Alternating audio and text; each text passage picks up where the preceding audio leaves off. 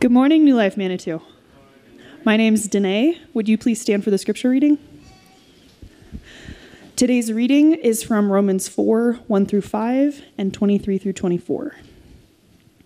What then shall we say that Abraham, our forefather according to the flesh, discovered in this matter? If, in fact, Abraham was justified by works, he had something to boast about, but not before God. What does Scripture say? Abraham believed God, and it was credited to him as righteousness. Now to the one who works, wages are not credited as a gift, but as an obligation. However, to the one who does not work but trusts God, who justifies the ungodly, their faith is credited as righteousness.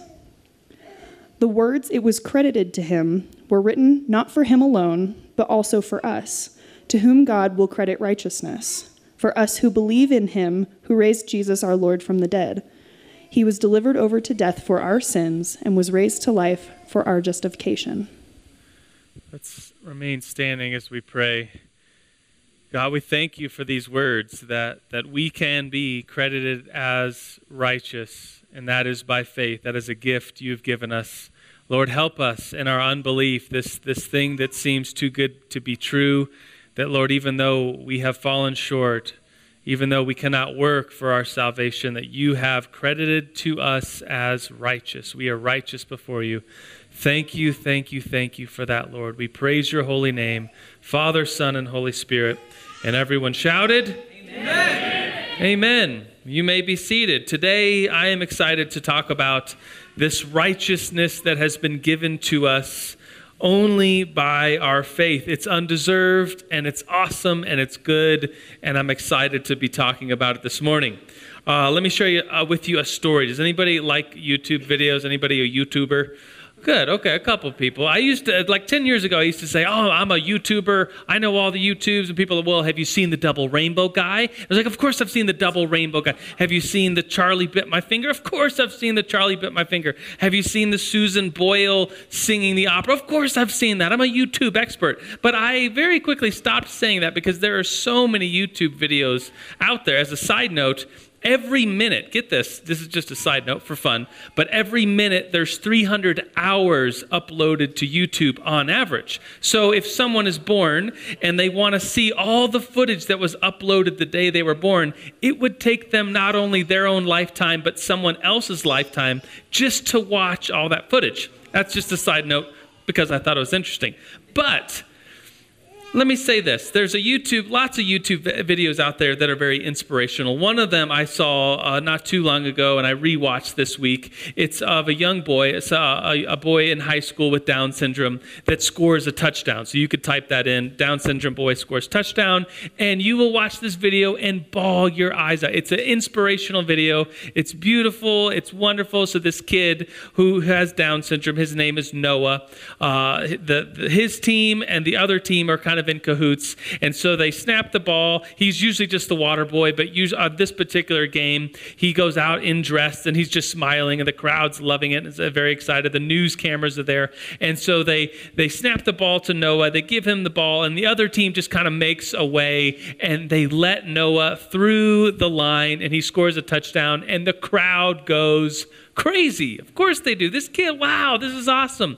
Now, technically, he didn't earn the touchdown. He doesn't have the coordination to play at that level and to score the touchdown, but it was given to him. He was credited with the touchdown. You can see where I'm going with this. Credited with the touchdown, but it was really the gift of the other team that led him through the line to get the touchdown. And there's this beautiful interview with his dad. So his dad's being interviewed, and he just starts crying. And then whoever's watching, you just have to start crying if you're a human. And so the dad says, 18 years ago, my son Noah was born, and they said he wasn't going to be able to walk. They said he wasn't going to be able to talk. They said he wasn't going to do anything. And look at him today. Like, he was just so proud, this young man, this father of this boy who's 18. And so this crediting of a touchdown. God here in this passage is telling us through the servant Paul, the apostle, that we have been credited with righteousness. And what is righteousness? Let me read for you some of the synonyms of righteousness. Morally right, upright, no wrong. Like, we have been given this gift, this righteousness from God, that we are beyond good. We are perfect. We are holy because God has made us that way.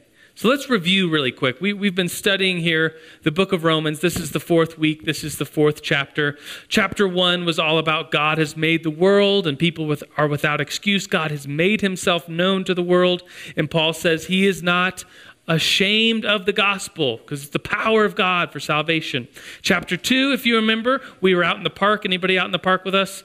We talked about how Paul calls us all to not judge. And it was a wonderful message for being outside and in the community. Said that Christians are often, people point fingers at Christians and say, those guys are always judging people. That's what they do. And here we are gathered in the park saying, actually, everyone is being called. Christians are being called not to judge. That was chapter 2. And then last week, if you were here, we talked about the very famous verse in Romans 3 that says, all have sinned and fallen short of the glory of God. And then we talked about how the law, we look at the law, and by no one can look at the law and say, look how good I've been. But instead, we look at the law and say, we've fallen short. Everyone has fallen short of the glory of God. Today, we're going to talk about this righteousness being credited to us because of faith. And to give you insight into next week, Paul takes us on this journey. So today is we've been made righteous.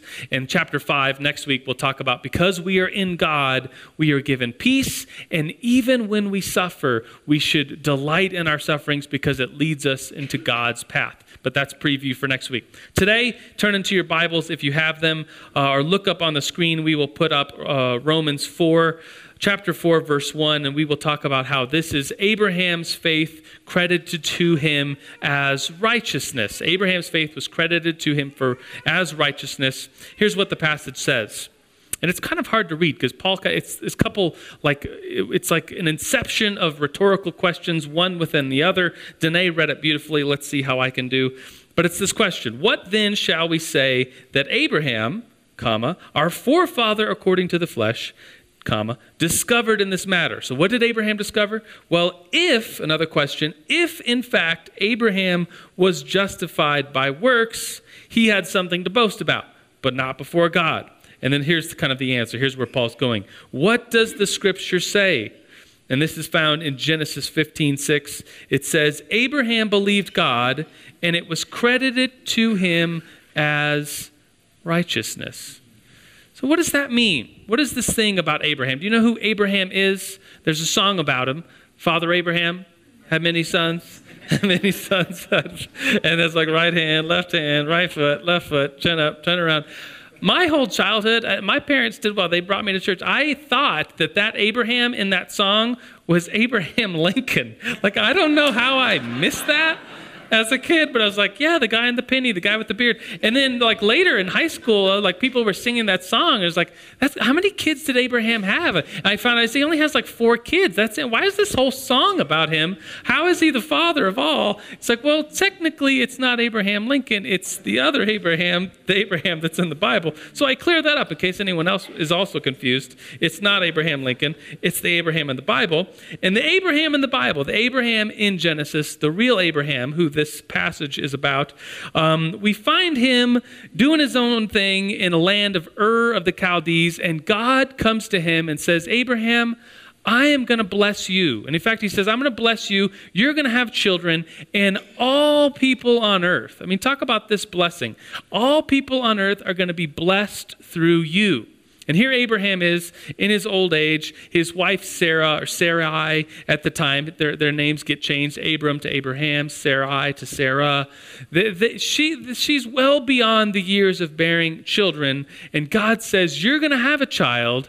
And not only are you going to have a child, all of the world, all humans are going to be blessed by you. And he believes God.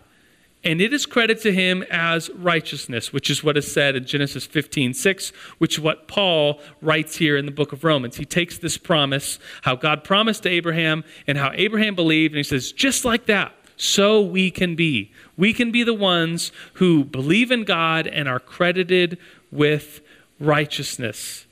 It's pretty interesting here.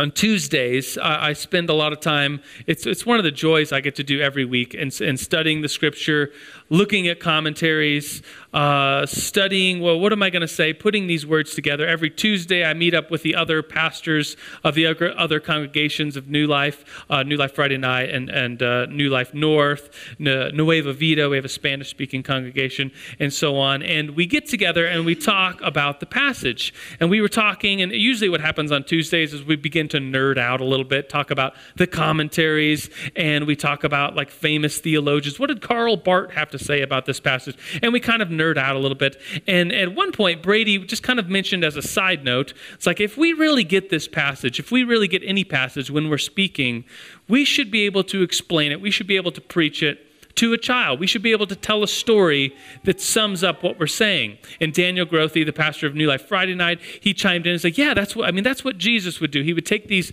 big things about the kingdom of God and he would break it down into story and say, the kingdom of God is like this. And he would give an analogy or a story to what it was like.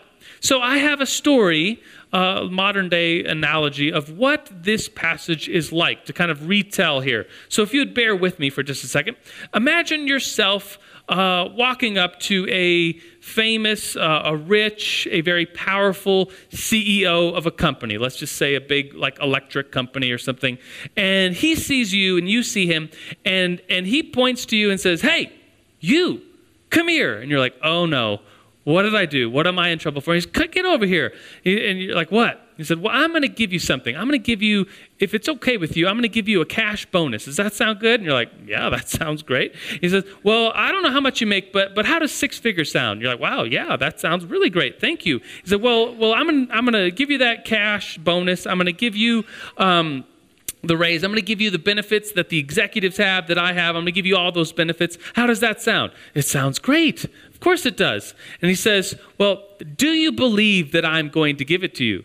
And you're like, well, yeah, I mean, I've never met you before, but other people have said that you're trustworthy. You run this company pretty well. I believe you're a man of you do what you say. So yes, I believe that you're going to give me this gift. And he says, well, good, because now that you believe, I am going to credit you with this title, Employee of the Lifetime. Not Employee of the Month, not Employee of the Day, not Employee of the Year, but Best Employee Ever.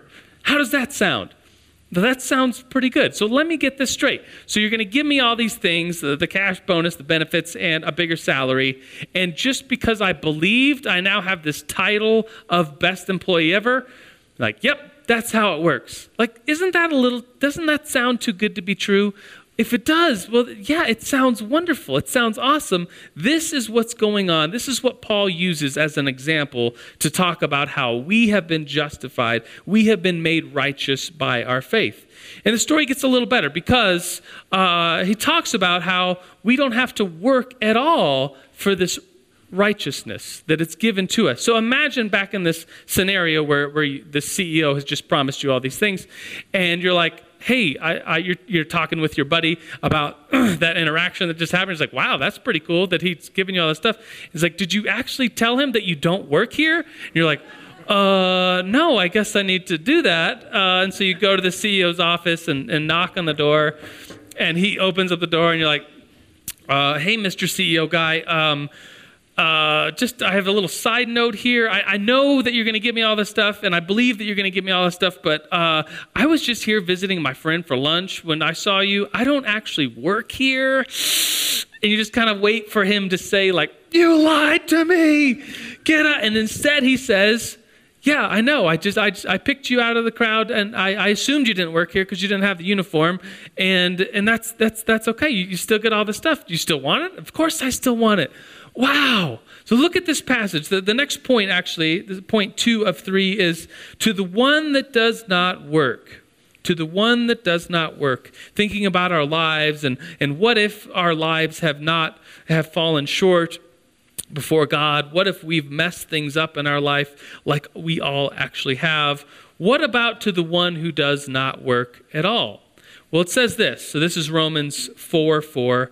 Now, to the one who works, so he's talking about to the one who works, wages are not credited as a gift, but as an obligation. So if you work, and the boss like makes this big deal about giving you a gift, and it's just your paycheck, you're like, hey, bro, this isn't a gift. Like, I worked.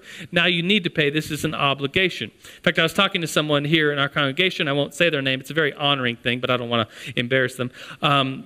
But they own a business, and they had some people work for them to do some landscaping. And at the end of these couple different jobs, as a new company is oftentimes, you have to buy tools that you're going to use at other jobs and stuff. So he made money, and it wasn't. It just kind of ended up losing money because he first and foremost paid his employees. And he said, "Well, that's what you do." So yeah, that's the right thing to do.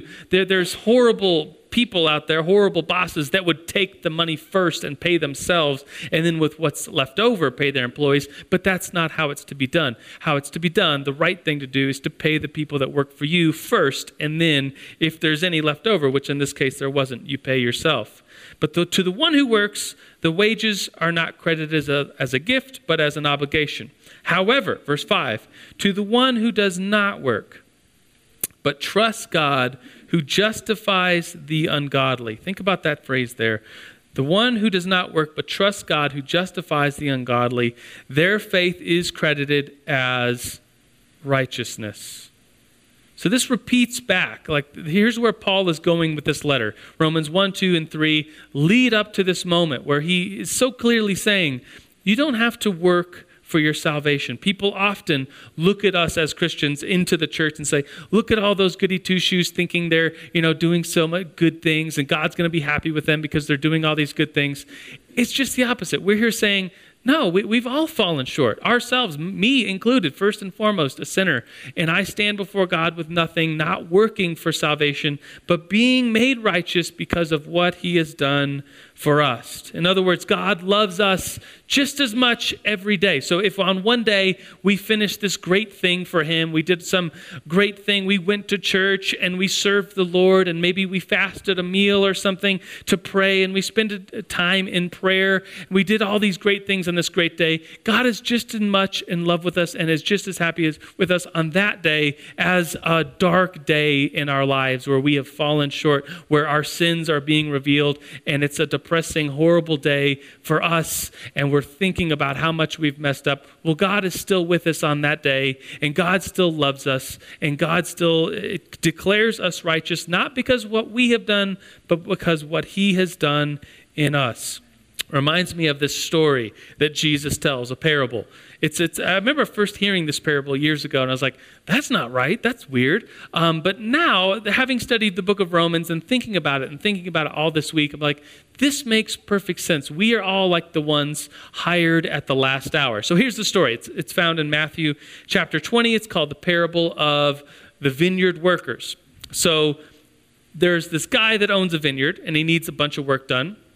So he goes out to this place where a bunch of people are waiting to go to work. I guess this was just kind of the custom in the ancient world. If you wanted to work but didn't have work, you wanted to be a day laborer, you would go to this place, and then the people that needed workers would go to this place and pick up people to go work for them in their fields. I remember, maybe it's similar, I don't know, in California, I remember seeing at the back end of a parking lot, tons of people just hanging out in the Home Depot parking lot. And they're like, what are they doing there so early in the morning? It's probably a similar case. They were waiting for work. The foreman would go out, pick up the supplies, and on the way out, pick up some guys to go help work on a roof or whatever. So maybe it's something like that.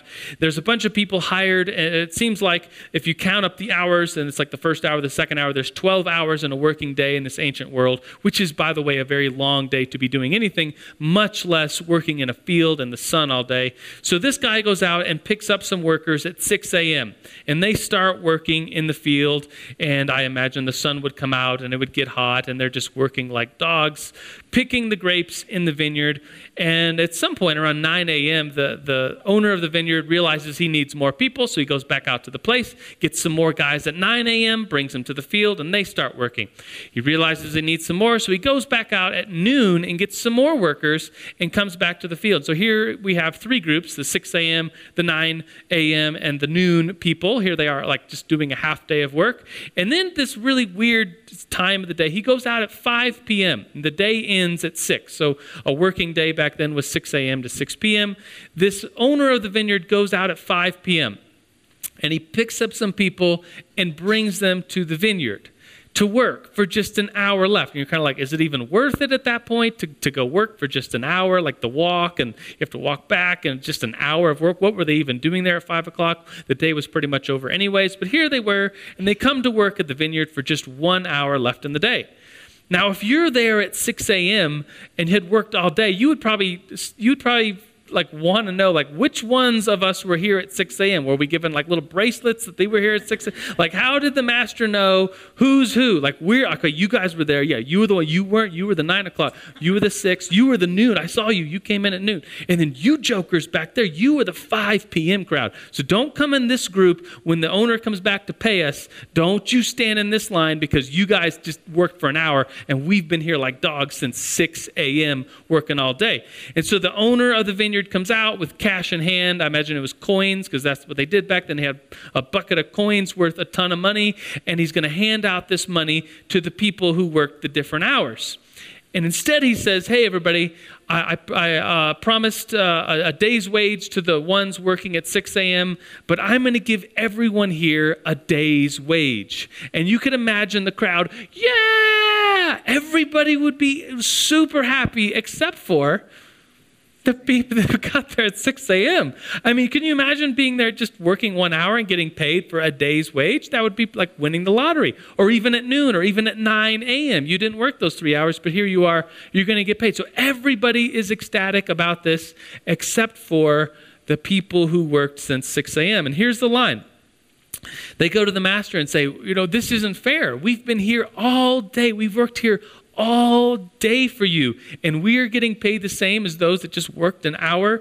This isn't fair. They're really upset. And the owner of the vineyard says, here's the line, it's in Matthew, do I not have the right to do what I want with my own money, or are you envious because I'm so generous? It basically says, I've paid you what you earned. You earned a day's wage, and I paid you a day's wage. But here's all these other guys who just worked for 6 hours, or just the jokers that worked for 1 hour, and they're all getting paid the same. Why? Because the Lord is generous. And Jesus says, this is what the kingdom of God is like.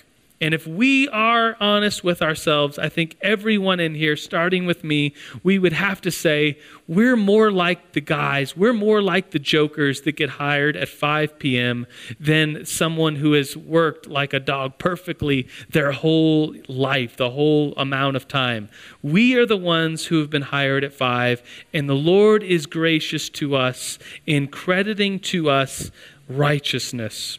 The last point here is the third and final point. Jesus' death was for our sins. Jesus' death was for our sins. Let me read Romans 4:23. It's towards the end of the chapter where Paul goes back to this argument he's making, and he says, what are the words? It was credited to him were meant for not him alone. Let me read that again. The words, it was credited to him. So he's referring back to Abraham, the Abraham of Genesis, and it says, what do these words mean? They were not written for him alone, but also for us, to whom God will credit righteousness.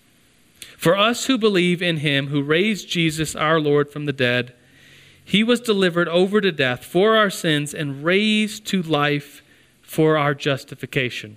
Let me read that again, because it's easy to daydream through these words. It's hard to get it. Paul, this is like a 400-level book of the Bible. There's rhetorical questions within rhetorical questions, and Paul is really running this whole big point just to say, we are credited with righteousness when we believe. So he starts off with Abraham. He says, look at Abraham. He was credited with righteousness, not because he was this great guy. He was this great guy, but he was credited with righteousness before he did anything. And then what are the words? These words, verse 23, the words, it was credited to him were written not for him alone, but for us, all the readers who would read the book of Romans, but for us, to whom God will credit righteousness, for us who believe in him, who raised Jesus our Lord from the dead. He was delivered over to death for our sins and was raised to life for our justification.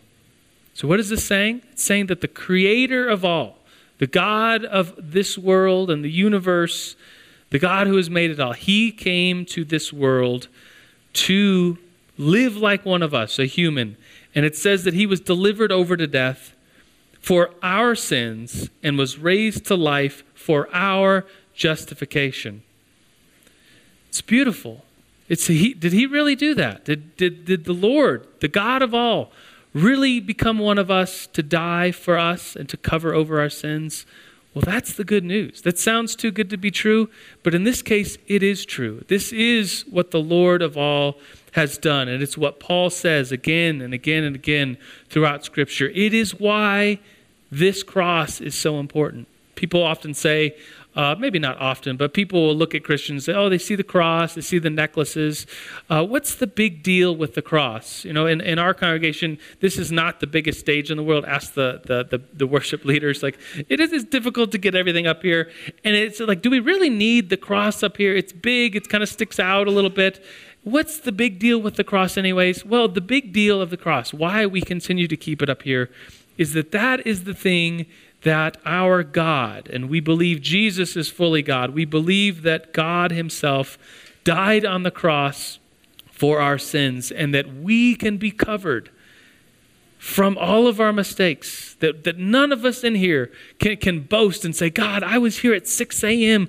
working my whole life for you and I've never done anything wrong. I've never messed up. I've been working like a dog. It's like, well, think about your life for just a second and be honest. We are much more like the ones getting hired towards the end of the day, and we just show up and God says, hey, everybody here, if you believe, you are going to be credited with righteousness.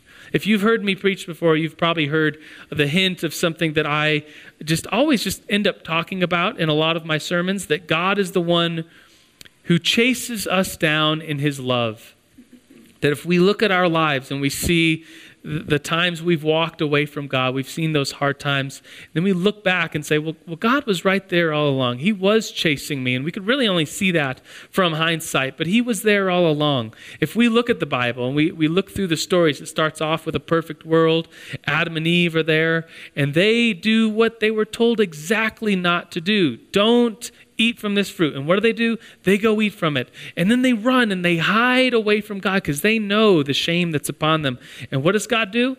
Well, if you read the story, he's walking after them. He's looking for them, calling out their names. And he finds them and says, what have you done? Have you eaten this? And yes, they have this conversation. And I always wonder, like, what would have happened if they would have just said they were so sorry in that moment instead of saying blame, like Adam says, the woman you put me with here, she ate it. She gave it to me. So like this blame game going on. A couple of pages later, it's Cain and Abel. And Cain and Abel present an offering before the Lord. And Abel's offering is pleasing to God's sight, but Cain and his offering is not. And Cain kills his brother Abel. And what does he do? He runs and hides. And God comes out and says, Cain, what have you done? Where is your brother Abel? And what does he say? I don't know. Am I my brother's keeper? And God knows he's lying because he knows all things. He says, your brother's blood is crying out from the ground. You have killed him. And then there's this conversation. So the Lord is continuously chasing after us in his love. You look at the stories of Israel, and they're in the desert wandering and complaining against God. It's like, there's this famous line. It's like, wasn't there graves in Egypt for us to die in? Why did you bring us out of the desert? And it's like, hello, they were slaves in Egypt, and now they're set free. It's like, well, there was better food in Egypt. It's like, are you kidding me? You were a slave, and now you're free. And so God chases after them and brings manna to them for them to eat. And hear the Lord once again, like thinking through the stories of the Bible, the stories of our life. God is chasing us down in his love, and he is so generous. He is the creator of all. Would you bow your head with me? Would you quiet your heart this morning with me? And Lord, we first and foremost, we thank you that you have given us this righteousness. And Lord, may we accept this gift. And it's a gift you give to us, and it's by faith. And Lord, you are the one giving us faith. It's all about you, Lord. It's from you and through you and to you. And Lord, here we are, your servants, people that have walked in life. And Lord, we stand in awe. We stand amazed thinking about how we could be credited as perfect, as saints, as holy, just because of the faith you have given us. So Lord, we stand back and we just say, thank you, thank you, thank you. We receive this gift, Lord, that you have given to us, and we praise your holy name. And before you, Lord, we come to you and say, Lord, we confess, we're sorry. And Lord, we ask you continually to cover us with this righteousness. So we pray this in your name, Father, Son, and Holy Spirit. Amen. Would you stand with me? We're going to say a prayer. It's a prayer we often say as a church. It's a prayer that should never become rote in our just saying, but it should be a prayer that we pray together. It's asking for the Lord to give us mercy. And in this line, Lord, have mercy on us and forgive us that we might delight in your will. So let's pray this prayer together in unison. Most merciful God, we confess that we have sinned against you in thought and word and deed by what we have done and what we have left undone. We have not loved you with our whole heart. We have not loved our neighbors as ourselves. We are truly sorry, and we humbly repent. For the sake of your Son, Jesus Christ, have mercy on us and forgive us, that we might delight in your will and walk in your ways to the glory of your name. Amen.